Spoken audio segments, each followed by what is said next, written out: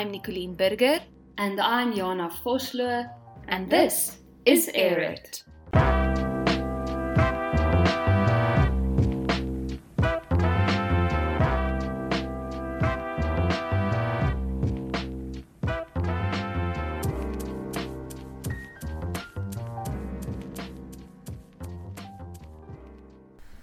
So, in some other Air It news, some of you might have listened to our episode on the wedding performance that I did with Mandri Sutherland. We had a 2-part episode on that.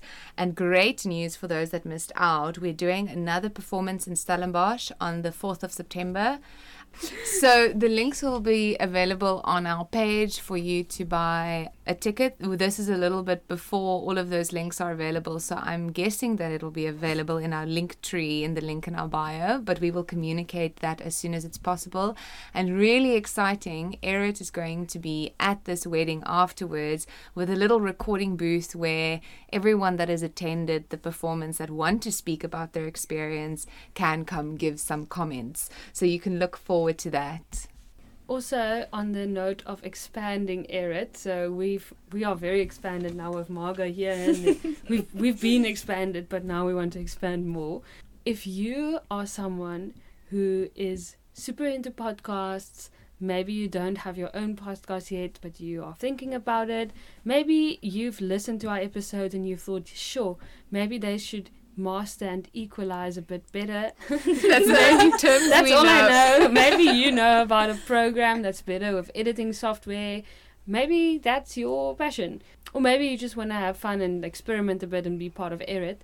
Then please let us know. We are very excited to welcome another member in our team who can help us edit some of our podcasts, produce them maybe on a higher standard or quality, and in any way that will serve you. So please reach out to us. We'll make some squares and boxes and things for you to submit your WhatsApp number or email address or whatever. So this is a call to action for anyone who's sitting and wanting to become part of our team. And if you want to be part of our team in some other way, also let us know. Yeah, if you know there's a way that you think our project can extend and expand. At the moment, we're growing very organically and it is still a labor of love. So like with Margot, we want to make this opportunity available for you to kind of build your portfolio, figure out things that you want to do, maybe even develop a business out of it for yourself. So if you're interested in starting a production company and you need a guinea pig to practice on and you think we can do with a bit more transition music in the background, or something that makes your identity as an audio producer a little bit more clear in our podcast, we will definitely reference you in all of the podcasts. We can record a little outro that also has your production company name and philosophy or whatever in. So really looking for someone to help us with the editing.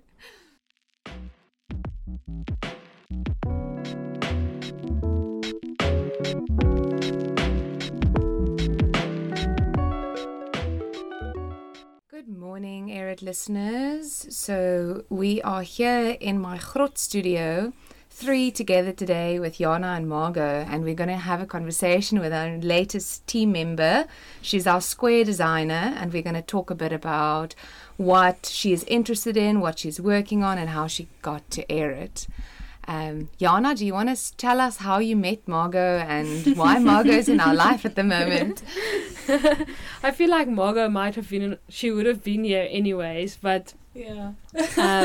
I met Margot in Amsterdam when I was on a 3-month exchange for my studies, which ended up being a traveling experience more than a study experience, mostly because of Margot as well.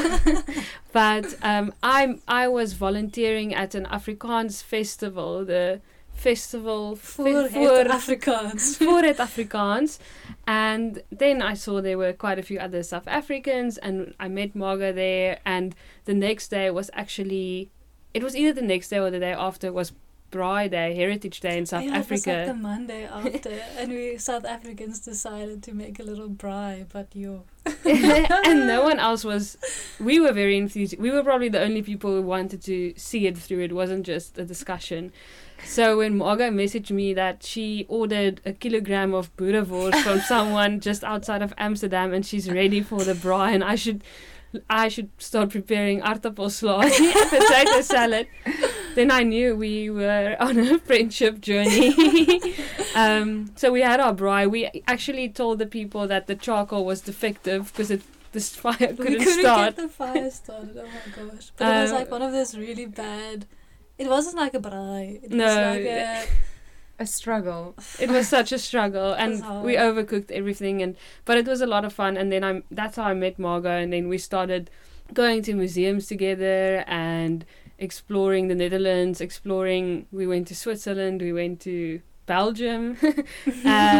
So yeah, we just became kind of travel companions in that time. Margot also fed me because I had a very low budget, and she was an au pair. And she would invite me to her house and give me salmon and vegetables.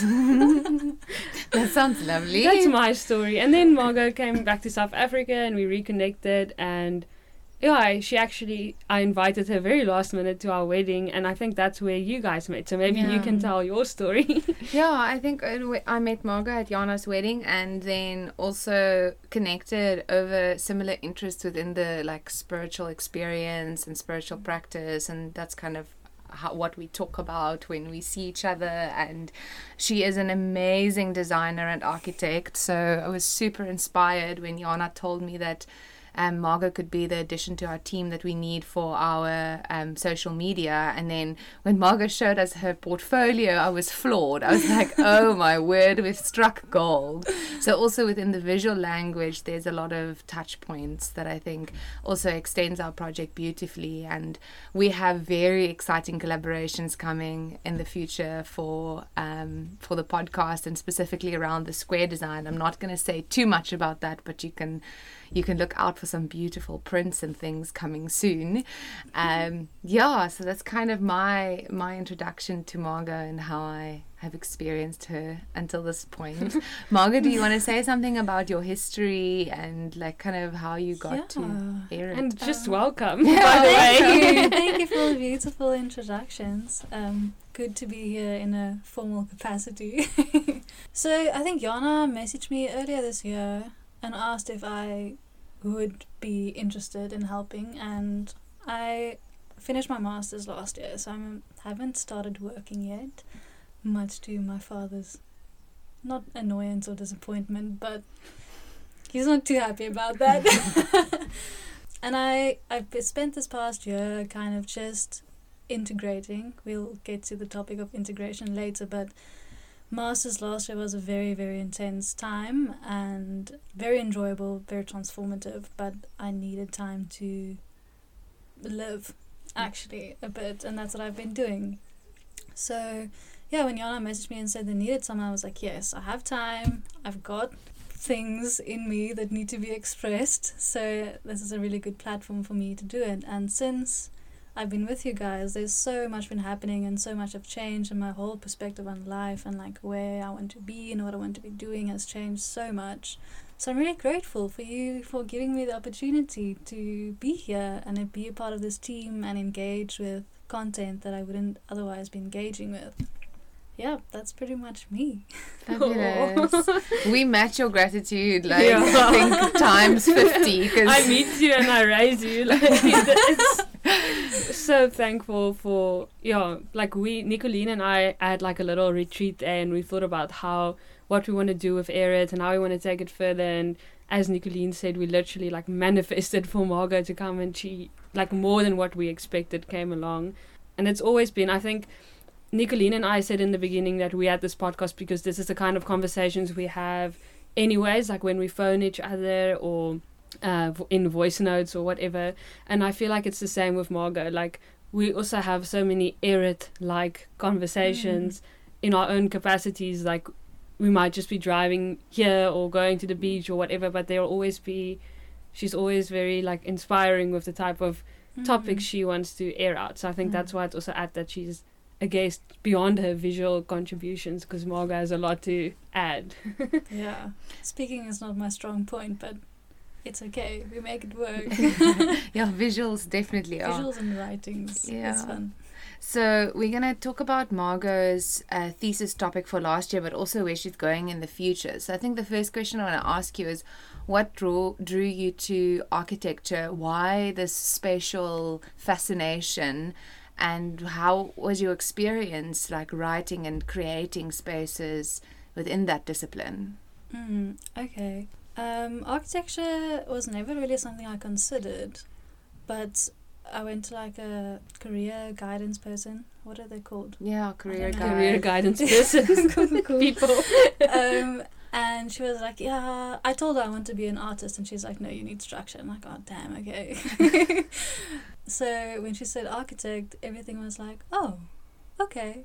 Because on the one side, I'm very like practical and like structured as a person, and on the other side, I'm like super free thinking and creative and thinking out of the box. So architecture was always that happy medium between science and art, making functional art basically. And that was kind of where I started, but since I've become much more interested in the conceptual side and how architecture can represent ideas and space and facilitate soul-based living, which we'll get to a bit later as well. And what was the other part of the question? I can't remember. No, that like how you got to architecture, but also what was your experience in writing a project, like creating this thing in that discipline? Yeah, it was very interesting doing a master's because it's a structured master's. So we get like little assignments along the way, and we have different subjects, and each subject has like its parts. So it's construction and design and theory are the main parts. And they all come together to at the end create a written document which explains the design. So that you have to be able to design something. So you take a theory. For some people, many of my friends, the theory was like not important at all, but for me the theory was the most important part, because that is how I related meaning to architecture, is how I can induce ritual and myth and ways of thinking through built form. And the process itself of masters was so intense with COVID, because architecture is so practical. We spend a lot of time in studio physically with our lecturers. They draw on our plans and like give us ideas, and having to sit like 1,000 kilometers away. I was here in Cape Town. I studied in Bloemfontein for context. It was so difficult, and I just felt so removed, and I felt myself most of the year not being able to produce anything. So the last 2 months, I think, were absolutely crazy. I think Yana can relate to that as well with her master's The grind. adventures. The grind. But it's also so interesting because I would literally spend like 16, 17, 18 hours a day in studio working, like full stop. I've never worked so hard in my entire life, and I hopefully never will again. But it was so interesting that I didn't become tired, and that was because I was doing something that I loved and something that I truly believed in, and I was so committed to finishing it and doing it well that I kind of disappeared. Like it was just this thing being born out of me, and it was so fulfilling. And being able, I never finished my project, so my master's is not finished either, but just being able to get something to a point where the conceptual aspect is so strong, and that I kind of started to bring that conceptual aspect into built form as well, and just making it beautiful, making it look good. What does it mean that the project is not finished? You finished your master's, so what is the project's not finished? Throughout my 5 years of study, I never actually finished a project. Okay. So I tend to spend a lot of time conceptualizing, and then when it comes to actually finishing the building and working out details, I don't get to that part. So it's not like building the model, but having the building actually built.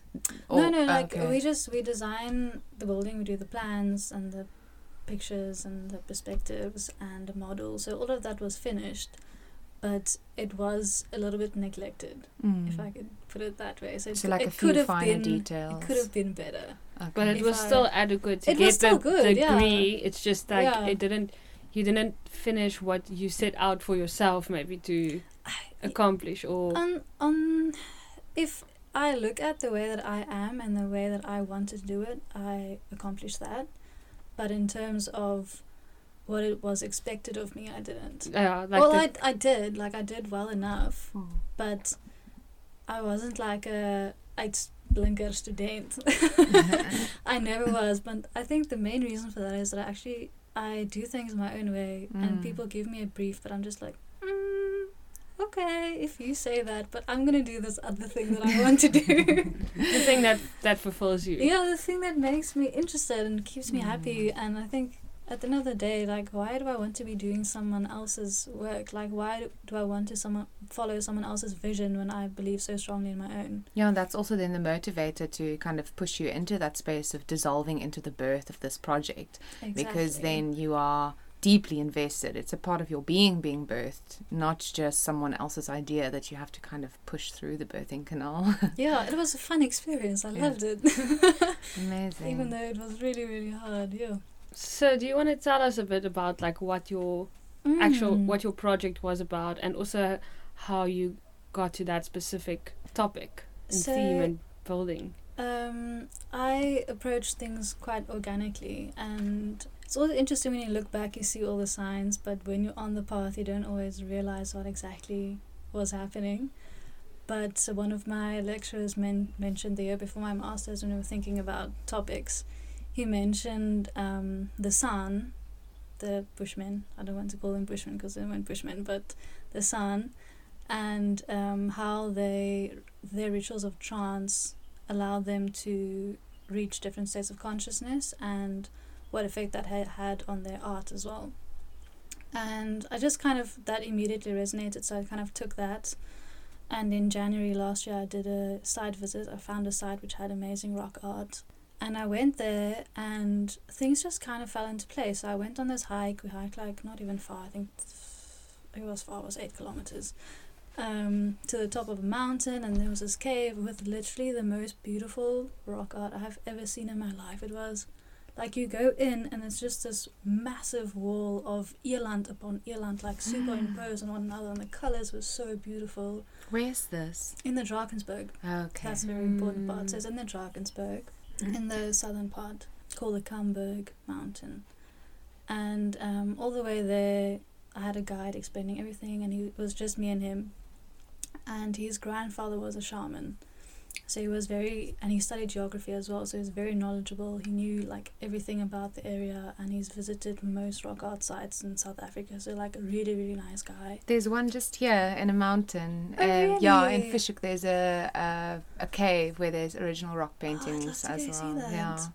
Yeah. So he explained a lot of the spiritual aspects of it.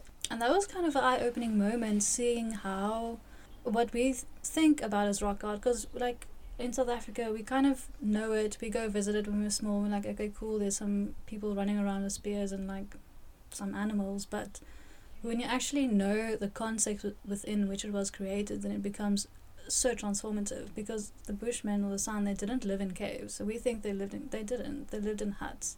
The caves were their churches. So they took like a literal pilgrimage up the mountain to the cave, and then they did their rituals, their dances, their medicine songs, and they entered trance. And painting was what they did after the trance. So they literally painted their experiences in the other world. And yeah, I'm getting like goosebumps saying Me that. too, because I listened to, sorry for interrupting you, but it just came up now. I listened to this extremely powerful talk by Terence McKenna on opening the doors to creativity. And he has this beautiful quote where he says, all artists are antennae to the transcendental other. And when we enter that state with our own history and the history of the collective, then we are able to kind of like break through the barriers of consciousness. And then he said that we've forgotten that the scientist, the doctor, and the artist's original title was the shaman. And only now through the arts we can still speak in terms of the force, the muse, the inspiration, the vision. All of the other fields have kind of left that behind. So art is our only hope to transcend our levels of consciousness and kind of break through the barriers that we've created in the society at the moment. So I just thought that linked so beautifully with this talk that I listened to, and I felt like I could die after I listened to that talk, because I was like, this is it. This is, you know, when you see the rock painting, you understand the context and the connection it had to breaking out of the human form, then you can see how art can create a future, you know. Exactly, and that also ties really nicely with what I've learned about kind of the role of science and art, and that a while ago, I don't know, like I'm not good with history, but science was seen as almost a spiritual metaphysical task. It was, you were inspired, and it was not this cold logical thing that we see it as now. And I think by seeing science as cold and logical, you lose a lot of the magic, because it is magic. Discovering that we are literally made of like little balls of energy is fucking amazing. And yeah, so I think when people think of science, we like put science and art against each other, but actually it's the same thing. Yeah, and shaman. it's the same. Even the origins of philosophers were as well. The mathematicians, the scientists, even in the beginning, the mythical, originating from like the original myths and how philosophers developed that further. But it's always been, or it was so connected. Same with the artist. So it is interesting, and I think a lot of people in their disciplines still do that. Like I have a friend who's a scientist, and I just say scientist like I know it. He's a very specific kind of scientist that I can't tell you now. But they did a project of art people as well, where like scans they took of people's brains, or even like cancer stuff, and then the art people made like digital art from it, and like further develop it. So also when we can acknowledge the roots, you can, there's so many cool ways of collaborating. Anyway, that's an aside, Margot. Sure. So you went to the cave church. Yeah, I went up the mountain, and on the way there I was talking to the guide, and he said that these mountains are known for magic mushrooms. And I was like, what? There's magic mushrooms growing naturally in this area? What are you telling me? And he's like, yeah, they've been using it literally for centuries. And that's the first time that actually, like, it clicked that psychedelics and altering substances is not just something found in the Amazon and Mexico. It's literally a worldwide phenomenon. Yeah, in all the ancient people, cultures. I think there's like research says that 90% of societies in the world use some state of altered consciousness, in whether it be prayer, meditation, yoga. There's like some way that people use which transcends them, or transcends the usual states of consciousness. And yeah, that's kind of where it started. And I literally got back the Sunday from the Drakensberg, and then there was a documentary on Netflix about psychedelic psychotherapy, and I was like, yes, okay, all the signs are coming, I'm going to do this. And my lecturers were also into it. They're like, yeah, this is good. I was thinking that we're going to say, no, you can't do something illegal, how are you going to position yourself? But they were also keen for it. And I was just so happy that everything just literally worked out. So yeah, that's where that kind of started. And then we go through the whole process of creating like little sculptures of what the concepts are, and thinking about structure and making touchstones. So this is now the structure within where the ritual will take place. So you were fascinated by the ritual and the structure of the cave. Structure of the master's thesis. Okay. Yeah, so I didn't really use the archetype of a cave in the design. The design was more generated by the concepts. Okay. What does that mean? What does it look like physically? So we identify 3 concepts, and how our masters work is we identify 3 concepts, and then you can either combine the 3 or just use one or whatever, but the concepts come from the theory. So my concepts are based on the ways which the sign used to see the other side, to look beyond the veil. So my concepts were ritual, trance, and myth, and I related each of them to how the body relates to that specific concept and how that can influence architecture. Okay. So the concept of myth was how they depicted their stories, what stories they told, and what truth their stories hold for them in their physical lived experience. Because for the sun there was no real distinction between real life and spiritual life. It was all interconnected, and they knew that what you do in your physical life affects the spiritual life as well, and what you do in your spiritual life affects your physical life. There was no distinction. And the activity of the body, or the role of the body in myth for the San, was painting. So they used the body as a means of expressing. And in architecture, I took that to mean the narrative of the building. So how can a building tell a story? How can it curate experience through how the spaces are connected to each other? What was the other thing? Oh, it's I don't know. Trance. Yeah, we'll get to that in a second. So myth is also on the horizontal plane. So it Okay. happens linearly. Okay. Um, Because so- it's a narrative. Because it's a narrative, yeah. So the other ones, ritual happens in a circle, and trance happens vertically. Interesting. Yeah. So, and does it also have to do with almost like how the if you say the narratives were like the stories that they depicted through art, so do you also see that horizontal level in their art? Or If you look, well, if you think about myths, they're all interconnected in some way. So it's not as linear. It's actually, well, I don't know. It's like very organic. I just see in my head like a bunch of circles with interconnecting lines, and it's like it's a mess, but it's ordered. But the way that I saw it in my mind, relating it to the horizontal, is because it's on the plane of the human. like on the ground? You can It's not- speak about it. You can speak about it, you can like literally partake in it, and it's through an intellectual level that you transcend, but you don't really transcend through your body. So that's why it's like literally walking along a line, or walking along a lineage even. So this is bringing up for me, I read Eat, Pray, Love, and I had a big resistance to read it because I've never watched the movie, and there was this whole hype about it, and I was like anti-hype, so I'm not going to read it. And then one teacher gave it to me, and she's like, this was a really, really great book for me to read, and I think you're like more or less at the same place in your life now when I was in my 20s, so please read this.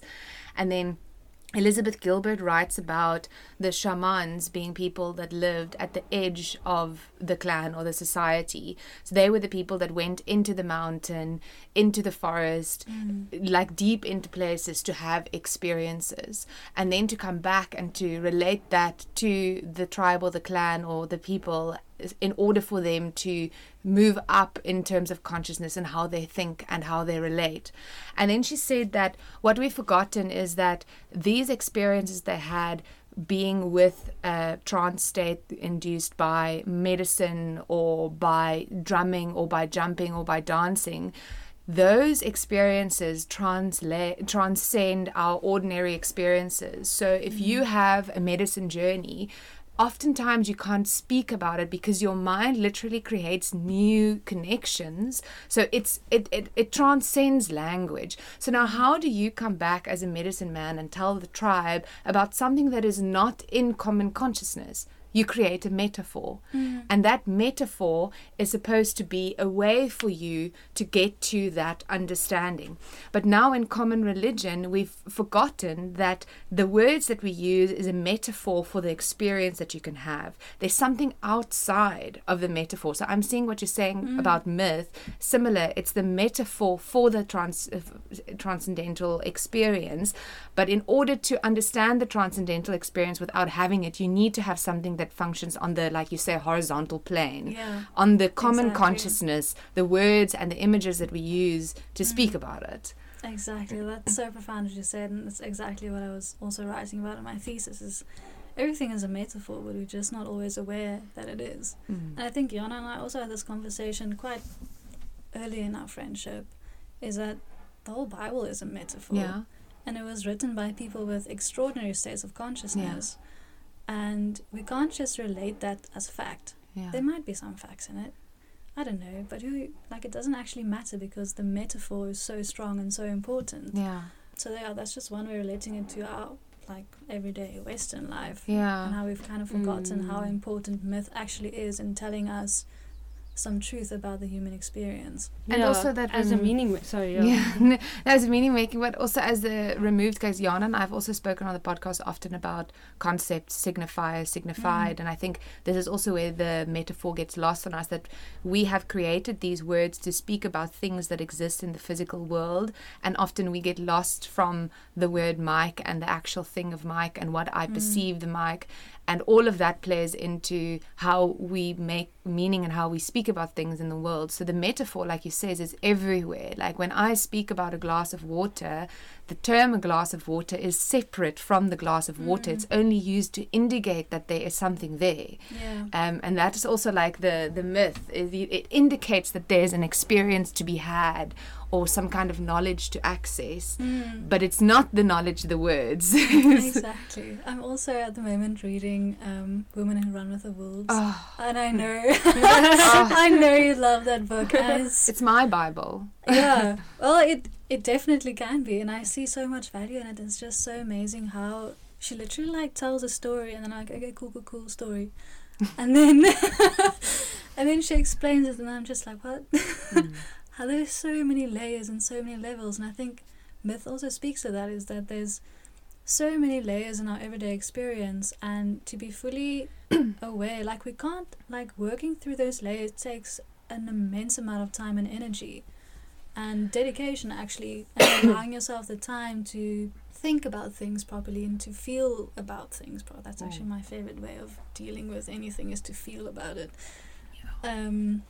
The most important way, I Yeah. say. We think too much. If we think Get too much, lost we in the feel metaphor. too low. Exactly. And anyway, so that was that part. So the let's- horizontal. The horizontal. Then ritual. Ritual is probably my favorite thing in the entire world. So ritual, I related to the San act of dancing, which happened in a circular movement, or actually not circular but spiral, because you physically move in a circle but your soul goes up. So you go in a spiral and then eventually you like transcend the body. And in architecture, ritual connotates a gathering. So wherever there's a space where people come together, in the research I'm doing at the moment, it's called a center. So where myth would be the path, gathering would be the center. And ritual, where the ritual takes place, is arguably the most important part of a house or a city. So in cities we have squares, and oftentimes we have important streets leading to the square. In the house we have the gathering part in the house at the moment is like a kitchen, I guess. I was also thinking of the kitchen Yeah. lounge. And it's interesting how that has changed through the ages as well. But thinking about how architecture can support ritual and support gathering through the making of space, making a center and having a narrative that leads up to that center allows us to add more meaning to the center. Instead of it just having an open space, we have like all these added layers of meaning, which adds to the experience of it and making it more of a visceral experience rather than just a physical experience.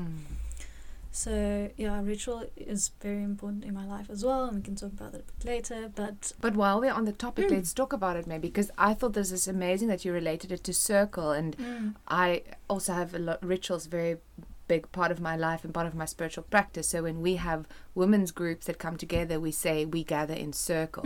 Come sit with us in circle. In my Creative Goddess workshop, I invite women to come sit in circle and make something, and we open the circle in the beginning, and then you close the circle. So the circle is, and you sit in a circle. Sit in a circle and it's such a archetypal form. Like if you think about the womb as well, the womb is symbolized as a circle. It's a gathering. It's making sure that the outside is almost enforced or protected, and having sacred things happen inside. The center. And you have the altar in the center of the circle, which you then move around or dance around. Or, And in so many cultures throughout the world, the circle is used as a sacred space. So in the Parthenon, not in Venice, in Rome. The Parthenon is in Rome. It's basically a dome, and like in the center of the dome there's a hole in the roof, so the water, like when it rains, it drips through, but the water like not condensers, what's the vaporizers before it hits the ground. So you just kind of see the drops coming Wow. down and vapor. It's so cool. So that's in a circle. And what's the Even other like if thing? you think about the arena or like the Colosseum Yeah. or like all in Athens also like those ruins. What do you call like an amphitheater? The Yeah. amphitheater And as where well. the Greek theatre basically originated was also in a circular stage form.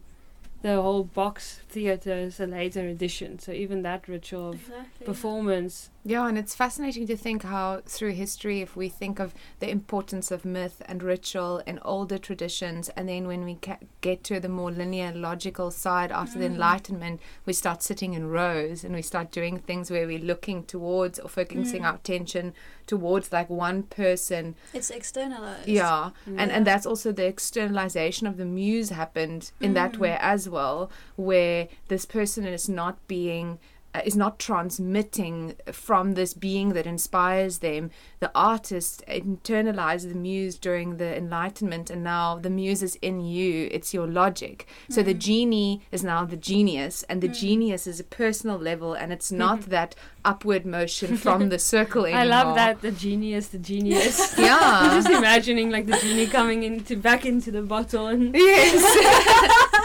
Like, this is my house now. So that's super interesting, relating circle to the archetypal form of the circle. It's gathering. A circle is gathering. And then the final concept was trance, and the sun movements associated with that was leaving the body, flying, shamanic flying, where you literally leave the physical behind and your soul soars up into the sky. And in these kinds of states, you're able to visit other places, or you're able to see physical energy. They called it Noom, which literally means potency. So you can see where the Noom got stuck in a person and how they can remove it in order to heal people, and they'd be able to send messages to people in other tribes far away if you had family there or whatever. So the trance state was a means of communication and a means of becoming one with everything around you, and receiving messages and also giving messages, receiving healing, giving healing.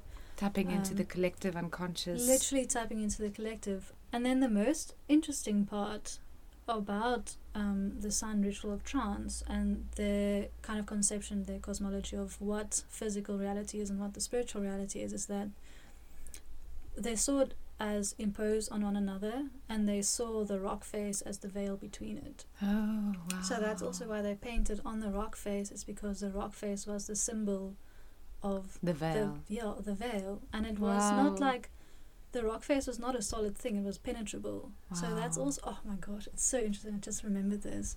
In many of the rock paintings, you can actually see something coming out of the rock. So that they would use the natural shape of the rock to draw, and they would draw like a eland coming out of it, or someone going into it. So they literally saw it in their mind as a permeable thing that you can move through, Yeah. and it's super accessible. Yeah. So even though the shamans were the one that traveled, and they were the ones who experienced the other world, the people taking part in the ritual, because everyone took part in it, or most people took part in it.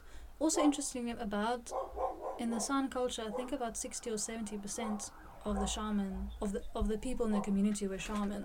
So that's quite a lot. If you think about a society today, like maybe, I don't know, I don't even want to give numbers, but so little people are actually connected to the spirit world. But in the San community, so many people were. So the San would travel, and then they would come back into their bodies, and they would like teach the healing, or they would give the message, or relate messages from the ancestors or whatever, and then the community would benefit in that way. So trance was used for social cohesion, was the one aspect, and also for healing. That's the two like most important aspects of trance. And if you think about today's society, I think social cohesion and healing is two things that we desperately need. And I definitely think that, I don't want to say necessarily trance states, but definitely being able to access altered states of consciousness allows for that cohesion and for healing to happen on firstly a personal level, and then on a collective level. Yeah. I want to say something about transcendence, because I've been thinking about this a lot. Within my spiritual practice, I'm very focused on the body. So this idea of leaving the body is weird to me, because to me, I feel like you can also tap into your intuition, which then is that connection to everyone. And we've spoken about rationality so beautifully in the last podcast, and how we are all connected, and that connection can be experienced from the body. It doesn't necessarily mean leaving the body. So then I was thinking about this transcendence. What does it mean to transcend? And I think maybe nowadays what we need to transcend is the mental construct, the stories that we have, and the transcendence then becomes how much of the now can you experience by transcending the narratives of the to-do list, who I am, the whole construct around the self, who I am. And if you let go of the I and the self, and you really, really hear and praise it, then all of the states that you can access through psychedelics and meditation is available at your fingertips without having to take anything. Yeah. So then through practice, you can use one modality like meditation to kind of practice that until you are able to drop completely into what is now, and then feel everything that is available to you in your consciousness. So in other words, like connecting the parts of your brain that are not normally connected because the prefrontal cortex is constantly active and chatting in the background, getting that part of the brain to kind of shut down so that you can make new connections and have access to those states. Yeah. Exactly. Like I was thinking when you were explaining about the cave, then I just thought about Plato's analogy of the cave for enlightenment, and I was like, this operates in such a different level, but it's interesting, like the cave still, because in the Plato's cave, it's almost like the shadow puppets. I don't want to explain the whole analogy now. No, I think you should. That's the philosophy. I'm scared I don't. Philosophy foundations. I'm scared I don't explain it correctly, because it was like 8 years ago that I learned this. But basically, the idea is of there's a cave, a dark cave where the light cannot come in, and there's people who have chains attached to them, and they are attached to the cave, and all they see are these shadows, which now you could think of like the rock art. Not that I want to equate them to one another, but if you just imagine like how you would see that, and they are moving, and this is their perception in their conscious state of what the real world and consciousness is. Like this is their experience of life. And then one of the chained prisoners breaks free and escapes. You could call him the shaman if you want, and sees the outside world and realized that it was the sun reflecting on it, and the shadows, what they perceived as a reality, were just shadows of the real life. And this escaped prisoner, he sees the sun, which literally now it's the sun, but here it's the sun as in the one that shines. Not that, I don't know. Anyway, so, and it almost blinds him, and then that's kind of symbolizes enlightenment. So where transcendence is what you spoke of, the Western ideal, or in Plato's story, enlightenment was the ultimate goal. And he comes back and he tries to tell the rest that you should follow me and we can find enlightenment, but most people can't break free from the chains, and they don't want to leave the cave. Which is kind of like a metaphor also in philosophy for like critical thinking and being able to see past your immediate the immediate thoughts available, and reaching a deeper level of enlightenment. But I found it interesting to think about the sun and the more African version of that story, and that's also it's also the analogy of a cave, right? It's a metaphor once again. It's also with the myth part of what you spoke of earlier. So I feel like it's so interesting where here it's not going up to the well, it is going up, as you said, in terms of the spirit, the trance state is going up, but then it's also that thing of going through the rock that you spoke of earlier. So there's so many interesting connections, and it's interesting how it's different when transcendence is the goal instead of enlightenment. Because similar to Nicoline, I wouldn't say, like, I'm fascinated to hear how you speak about this, but it's not something that I dabble with regularly, if I can say it like that, like figuring out transcendence. But I've also recently started like meditating a little bit, and well, it's been like 10 days, so That's good. a little bit. But it is really like when you start feeling, so as like someone who's so new to this, it is interesting like what you spoke of with your body, where you can literally start feeling your face. If you feel how your face can relax and you feel how sensations in your body, and your whole mind becomes like this. I don't know how to explain it, but it is something that I never realized I could access in like 10 minutes. And that's someone who's like new to a practice of meditation, where obviously there's so many things you can do with your body and your mind. Not that I want to separate the two necessarily, but yeah, it's... Sorry, that was like a whole... When I was in India, I was in an ashram for a week, and one of the most profound things that I heard was that you can't think and feel at the same time. You literally, when you're feeling in your body, you can't think about it. When you're thinking, you can't be feeling. And it's this mutually exclusive kind of thing that happens to us. And I don't know why it's that way, but it's so interesting when you start tuning into feeling, how much wisdom there is that you can literally just unlock with the gift of awareness. Just being aware that there's something there, you can like come to these deeper levels of understanding that you didn't know before, and which wouldn't be possible if you just thought about something. And you can think about it afterwards, but not in the... And also that I think that what happens is that our mind is a story-making machine. So then the moment we have an experience and we start telling ourselves a story about it, we get lost in the story, and our stories and the patterning of our stories is also just limited to our experience. So say you in the past had a boyfriend that cheated on you, and now you're meeting someone new, and this person is acting in a way that is bringing up memories from that past boyfriend. Your patterning in your story is going to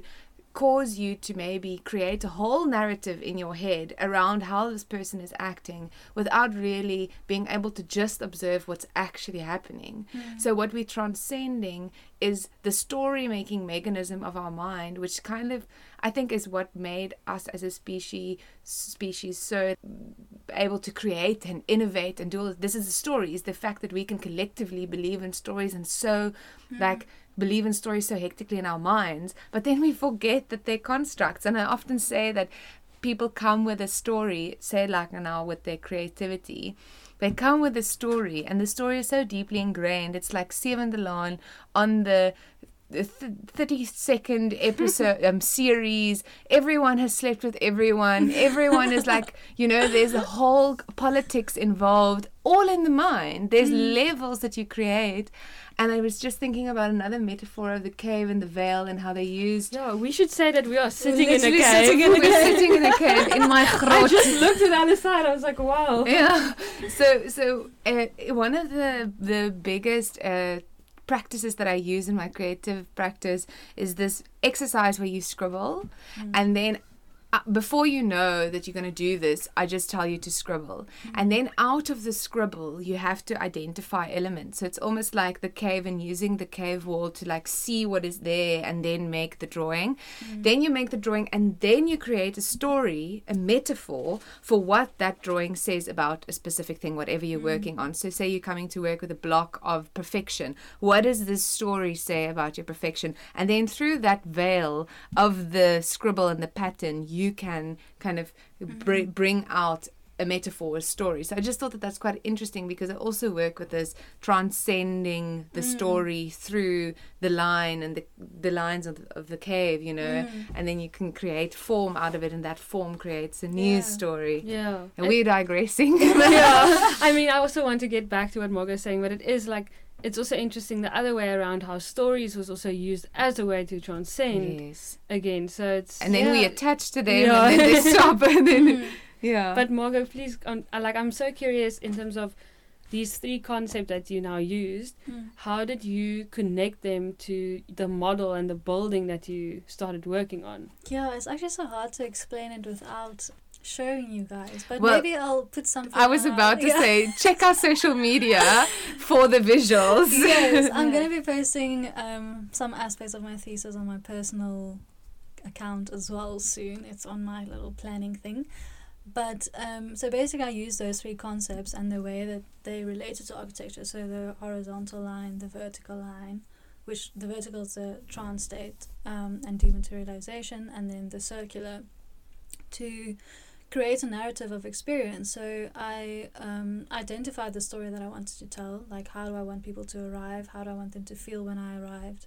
The aspect of light was super important. What kind of experience will light make someone have? So is it a dark space making you feel scared? Is it a bright space with lots of views giving you new perspective? And how can I have different gathering space? Because at the end of the day, it had to be a functional building. It was a retreat for psychedelic psychotherapy. So I had to have a lounge and a kitchen and a dining room and a ritual space and sleeping quarters and facilitator accommodation and all these practical things that I had to integrate with the myth that I was basically telling. So I thought about what I wanted the story to be. What did I want a day to look like? What ritual am I taking people through, which is like almost the macro ritual? How do I want people to wake up? So the bedrooms were faced east, so you wake up with the sun. How do I want people to move? I used water as a boundary. So in the San tradition as well, they use water as a metaphor for crossing this world to the next world. And there's many cultures who use water as well, I think. The Nordic people. I don't know, there's a lot of cultures throughout the world that use water as a metaphor for like seeing beyond. So in my scheme, where you crossed water is where you crossed from one type of living into the next type of living. So you moved firstly from private accommodation into the communal and then into the sacred. And I think the part that I loved most about my thesis was the site was quite steep. So at the bottom I had all my communal functions, and at the top I had a ritual space. But I also had this really amazing rock veil, or not rock veil, like rock face. In my mind it's a rock veil. And so everything basically happened on the bottom levels, which in our day-to-day life we as well live on the bottom levels of life, and only sometimes we transcend that. So whenever it was time for the psychedelic ritual to take place, people would literally go into a tunnel in the rock and then climb upstairs and arrive at the top. And when they come through that, it's so the tunnel is dark and very narrow, and there's water and it's wet. It's like a claustrophobic. And that's also very symbolic. Like if you walk through the Kangu grotte. Exactly like that. That was my vision. And if you think about when we also come to a spiritual place, we often have to go through a dark tunnel to get there. And it's often not an easy walk in the park. You have to go down the rabbit hole, and the rabbit hole is fucking scary sometimes because you don't know what's on the other side. So that's kind of the experience that I wanted people to have, is being scared but still being drawn to the light at the end of the tunnel enough to be able to walk that difficult path. So once they walk through that path and they reach the top, they would have a higher perspective. So they'd literally be looking out over the entire landscape, the whole scheme. They could see everything from a new perspective. But then he always had to come back. So there's always that sense of integration from I reach this higher place. How do I come back? How do I integrate? How do I integrate? I just want to say something about the journey on the way there through the dark.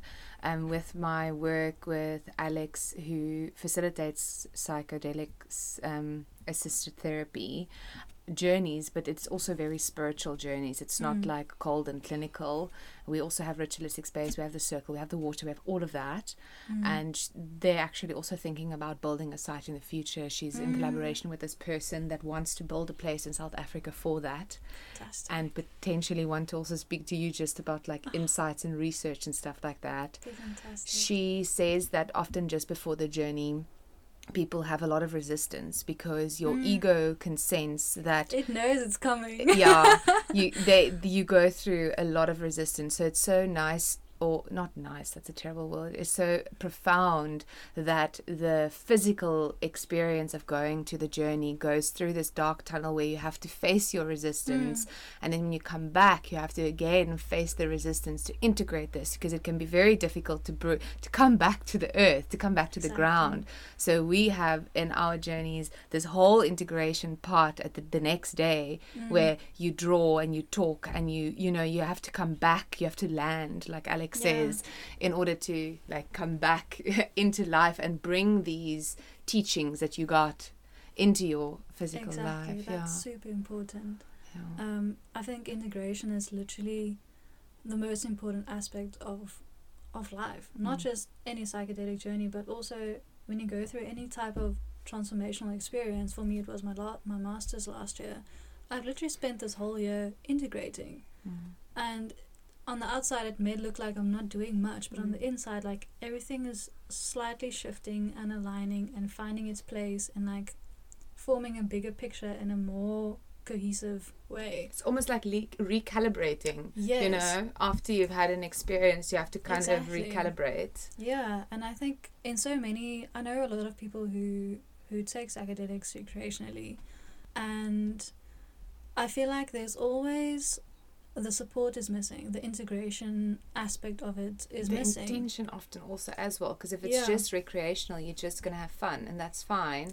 But if you want to have a transcendental experience and actually transcend a part of your being or move through something, the medicine is going to give you what you set the intention for, you know? Exactly. And I also feel like the medicine it kind of gives you a vision of what is possible. It can tell you what you can become. But for you to actually become that, you have to like do the groundwork. You have to physically each day sit with yourself in ritual, in whichever way you choose, and build that psychedelic consciousness. So psychedelic consciousness is not just something that happens on a trip once, like whenever you take it. It's something that you can like literally practice every single day. And I think that's the most important part is actually becoming psychedelic in your way of being. And by that I just mean that you are no longer held to the norms of life. You no longer need validation or other people telling you what to do, because you physically, intrinsically know in your body and in your mind what is the right thing for you to do and how you should be of service in the world. You're aligned with your higher self, or maybe your authentic self. You're not, and I was just saying, you're not bound by the chains in the cave that Jana spoke about. You choose to get out of the cave. Exactly, so back to the architecture, another important aspect of it that I identified with a lecturer. He's a really great lecturer. What's his name? Hendrik Red. Okay. He's really good. He's very intelligent, and we kind of work together really well, because I tend to diverge. Someone who like starts somewhere and then like expand to everywhere. That's kind of what I tend to do, and he draws all the strings together again, and then he like tells me what I'm actually doing without me knowing it. I go, okay, cool.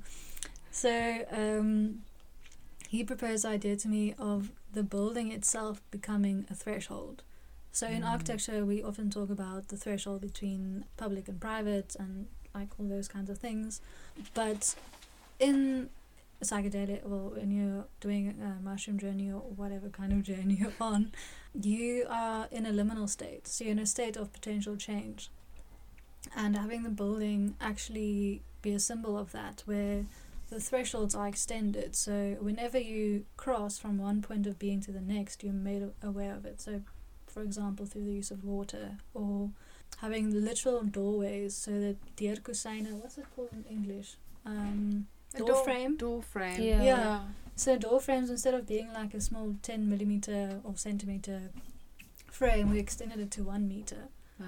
We literally like go into the tunnel each time you go through the door.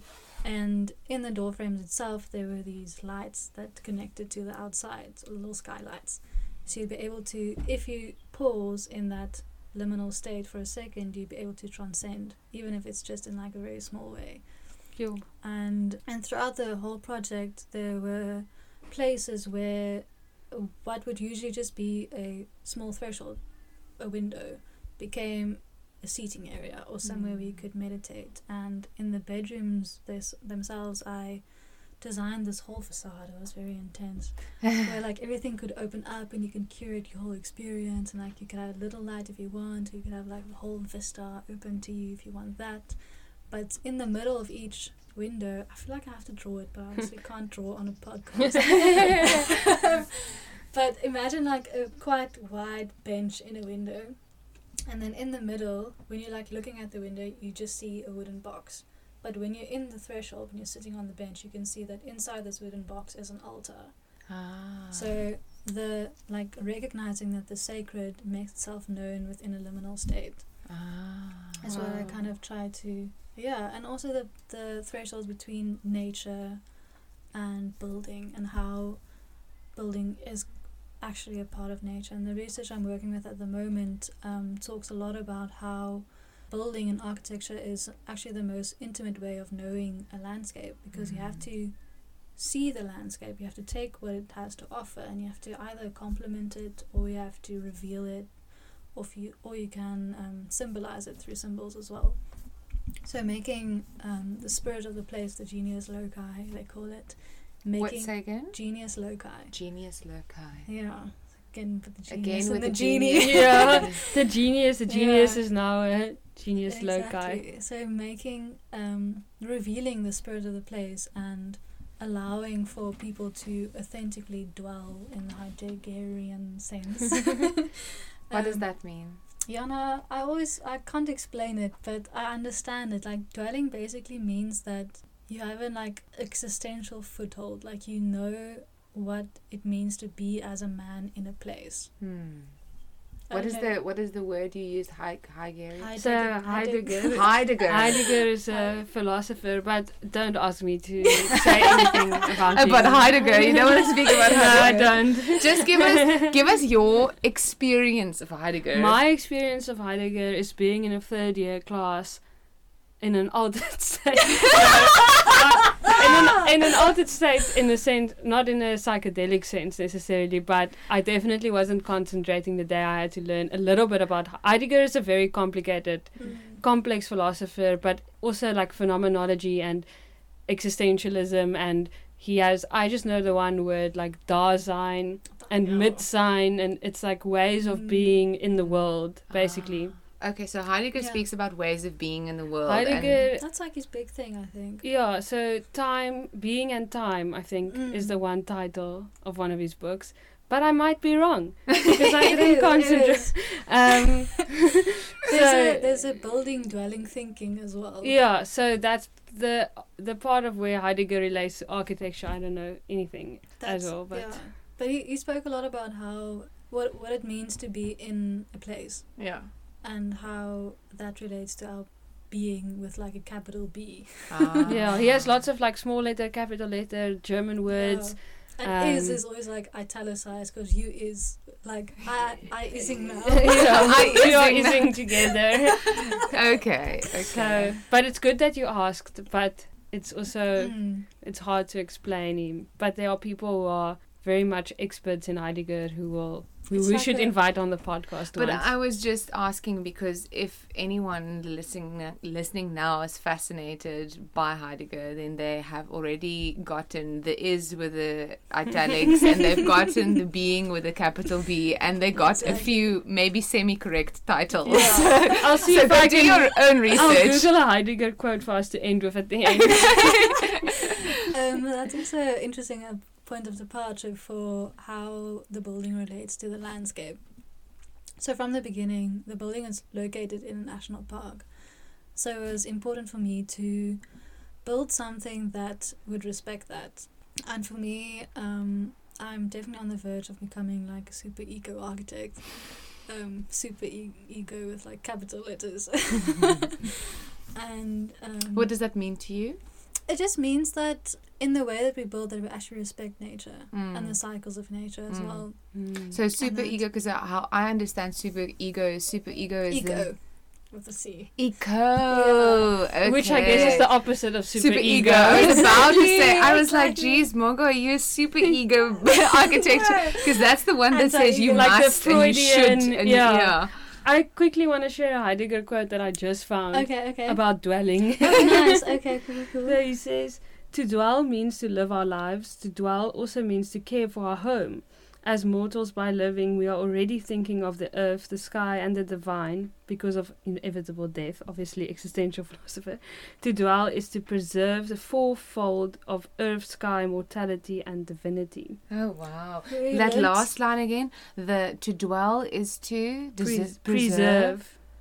In the ego, to preserve the fourfold of earth, sky, mortality, and divinity. Earth, sky, mortality, and But this is just an isolated Heidegger quote that We I found. learnt about the fourfold in second year, but I do not know anything about that. I Okay, know so it's about like also the vertical and the horizontal, and like the sky being an all-embracing dome. No, that's someone else. But anyway, it's like so very connected. so not super ego, super eco. Super Eco. Yeah, just in the sense that it's the theme that I'm currently exploring a lot in my life is soul-based architecture. Like, how can you actually build to support your soul instead of your ego? Because I feel like a lot of the problems we see in the construction industry, in our physical built environment, is that people build for the ego. Yeah. And when you build for the ego, you build bigger and more than you actually need. And that translates in so many problems. Like, Yeah, and you build denying the eco, you know, exactly. because I thought that was so beautiful when you said the building needs to reflect the spirit of the site, which means that the land that it's built on is not denied. It's Exactly. actually used. And it's seen as Yeah. part of the consciousness of the space. Like it's Yeah. not, it's not just isolated to raw materials or whatever, but really thought of as Exactly, yeah. the spirit of the place. You kind of sanctify. You kind of sanctify the earth by building well on it. I think you like. It's almost a religious experience. It can be. Yeah. It can be a religious experience. No, to- like an honoring to the earth by Yeah. building a building on Exactly. it that reflects its spirit and honors the land. Because like the ultimate sacrilege is building a concrete, ugly building on a beautiful piece of natural land. Yeah. Like, I think there's nothing worse that you can do to the earth. Like saying, I don't respect you. I think what you're doing is not enough. I'm going to build something that I think is better. And I feel like that's so egotistical. Like, Yeah. why? Who do you think you are? Yeah. You maybe studied for 5 years now. You think you can build well, but like, who are you actually to be able to say that what you're building is right?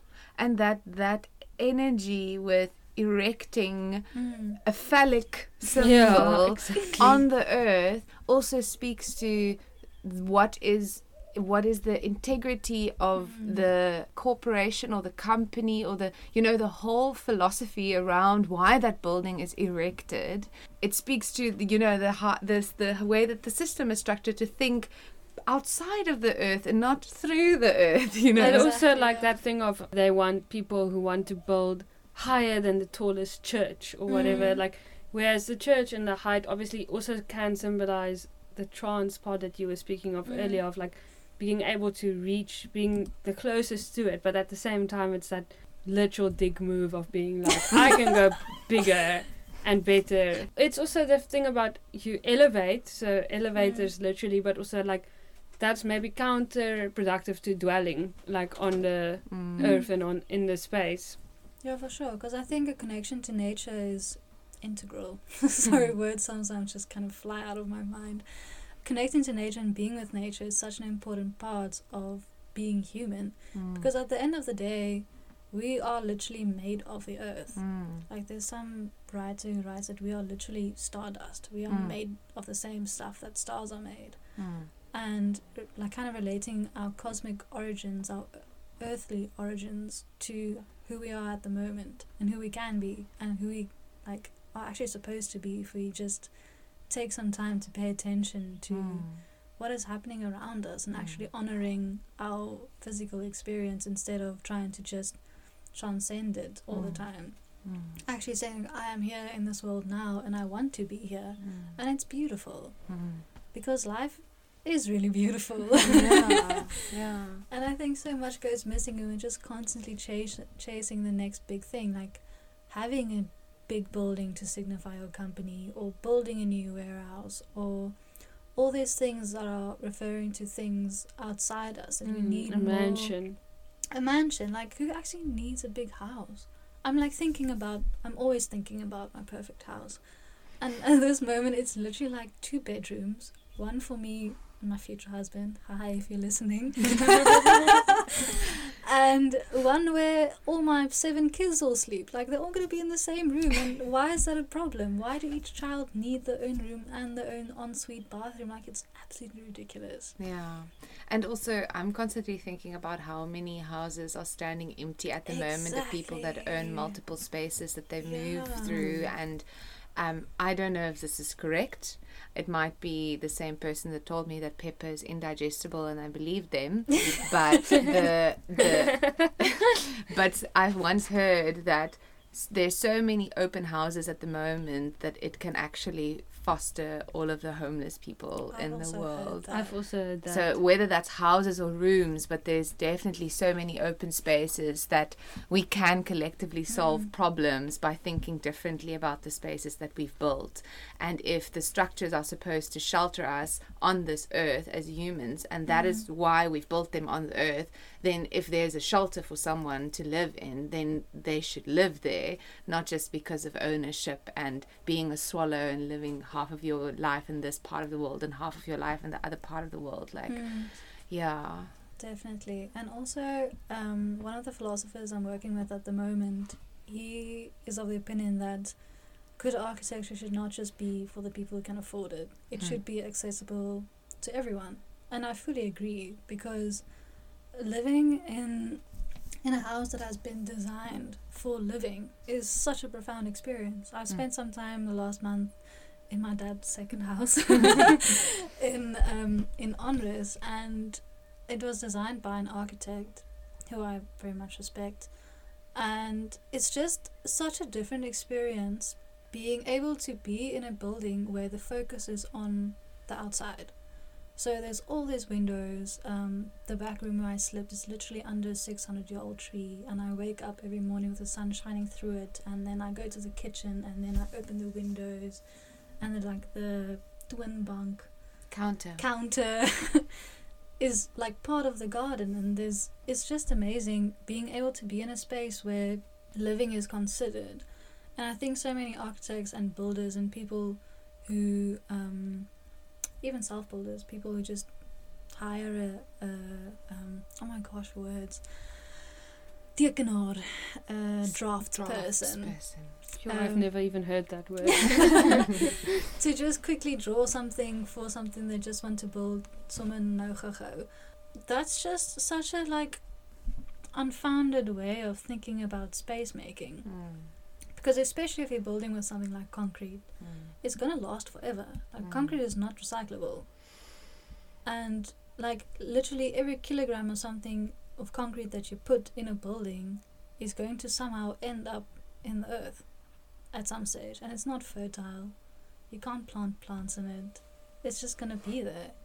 And just having that respect for not only the earth but also for the materials that you're using.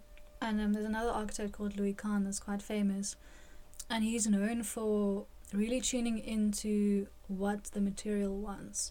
So what does a brick want to be? A brick wants to be an arch. What does concrete want to be? Concrete wants to be a flat plane with the light reflecting off it, or it wants to be a sculptural shape, or it wants to be this very like heavy building. That's what concrete wants to be. What does wood want to be? Wood wants to be light, it wants to be under trees, it wants to be raised from the ground. What does stone want to be? Stone wants to be very much in a natural landscape. It wants to safeguard you. Like, what is the kind of architecture that the materials are telling us to use them for? So it's basically just, respect for the landscape, respect for the materials, and respect for yourself as well, because you deserve a space that amplifies your living and betters it in the most like existential, soul-based way possible. Not just for your ego, because when you build for the ego, it's never going to be enough. You're always going to want more, you're going to want bigger. And we've known by now that like that doesn't bring you happiness. Having a big mansion doesn't bring you happiness. Having a big house where people can gather, that brings happiness. But how many days of the year is that house standing empty? So Sure. That's a beautiful thought. And because you started speaking about the eco, Jana and Margot is twinning hard today. They by accident wore the same green jersey, so I think it's so cute. And they're like sitting across from me, so they're also like speaking about philosophy, and then the thoughts are bouncing off each other. So you guys are also twinning to the future now. I've heard this morning. Both of them are on their PhD paths, and I want to ask you, Margot, to speak a bit about the future. What are you working towards in your PhD? And then if you want to jump in at some point, Jana, and say something about how you're linking from the philosophy side, I think that'll also be interesting. Sure, yeah. So, yeah, I've actually touched on a lot of the themes that I'm working with in my PhD, one of which is landscapes. And I relate my ideas to myself in titles. Okay. So, title for the PhD. And the title at the moment is The Art of Orientation. The art Art of Orientation, reconciling inner and outer landscapes. Reconciling in an outer landscape. Yeah. Okay. So what happens inside you, your emotional well-being, relates to space, and how your space can influence your emotional well-being. And that also relates to getting to know a landscape, because I can't just say, okay, this is how you should build, because the landscape should tell you that, and your personality as a aspect of the unified whole should tell you how to build.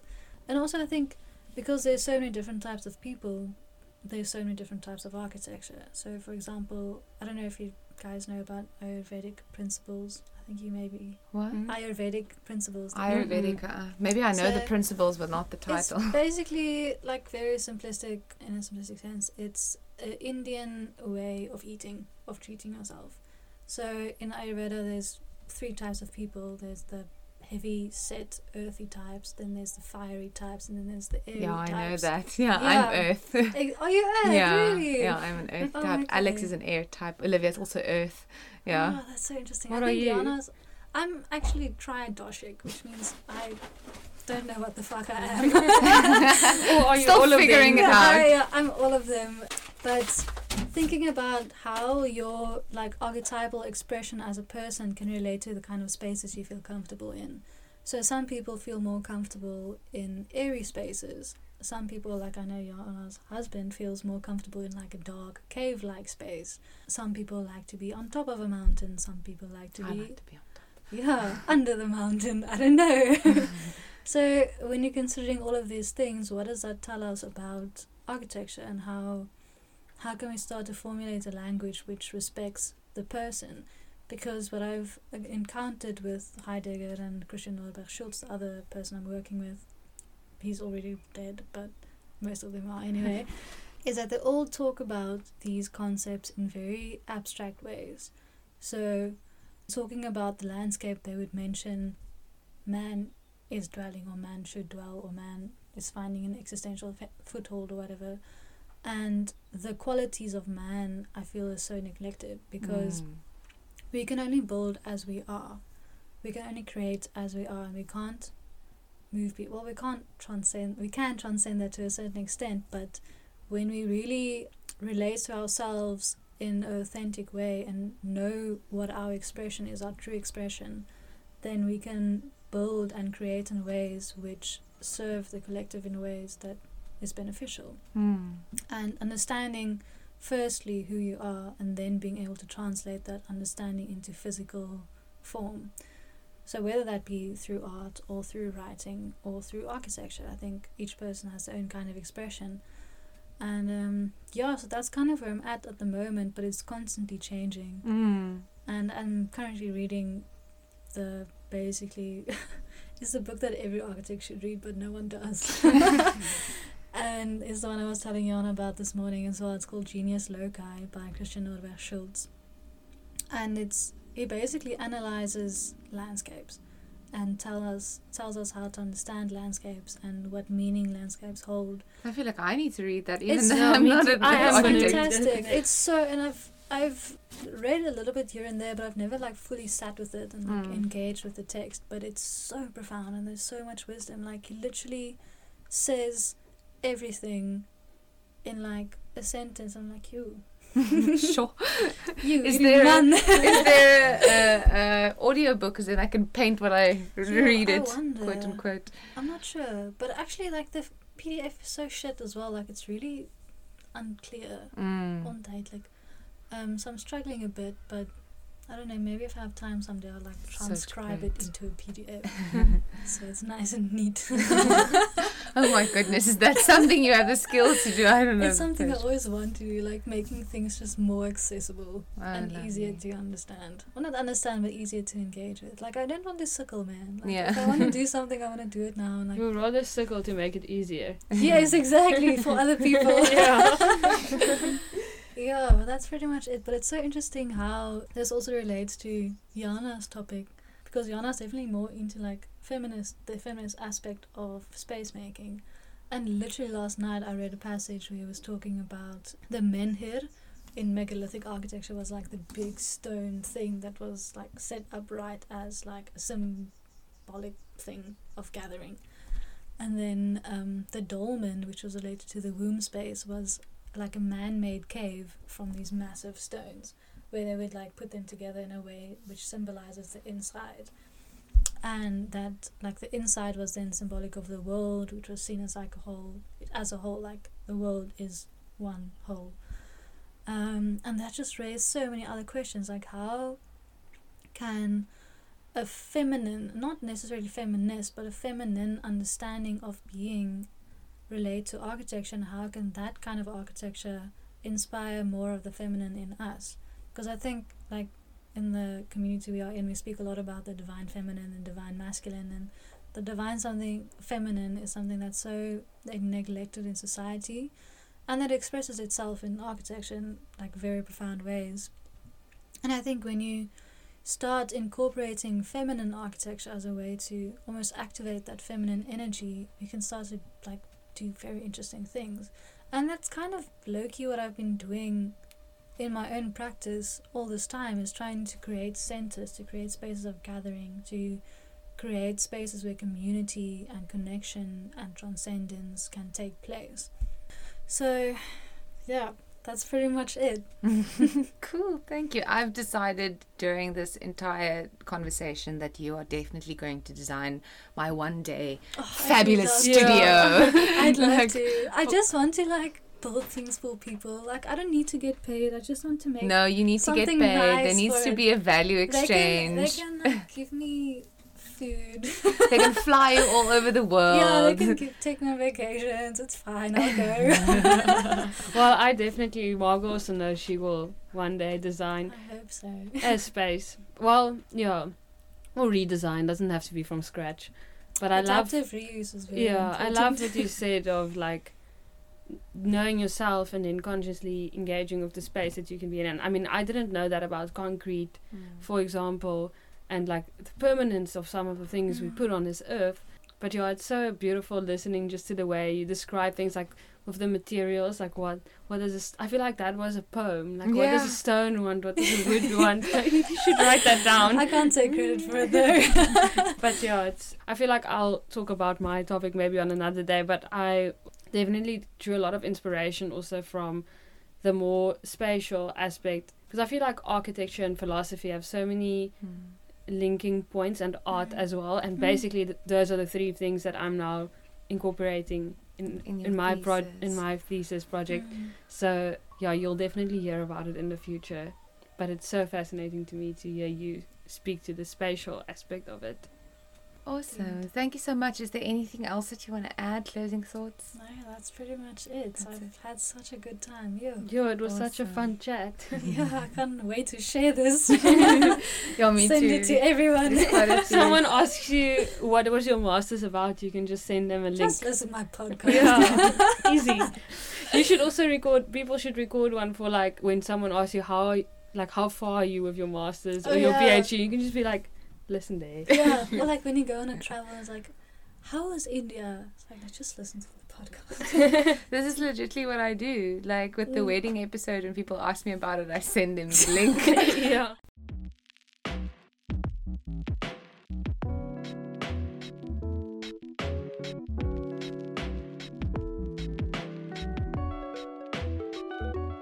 Thank you for listening to Erit Podcast.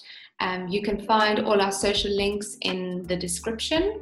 And we appreciate any support or donations. It can be in the form of word of mouth, supporting us on Patreon, or liking our content on Instagram. So be sure to also check out our social media. Everything is linked in the show notes below. We hope you enjoyed this episode, and remember, stay stimulated.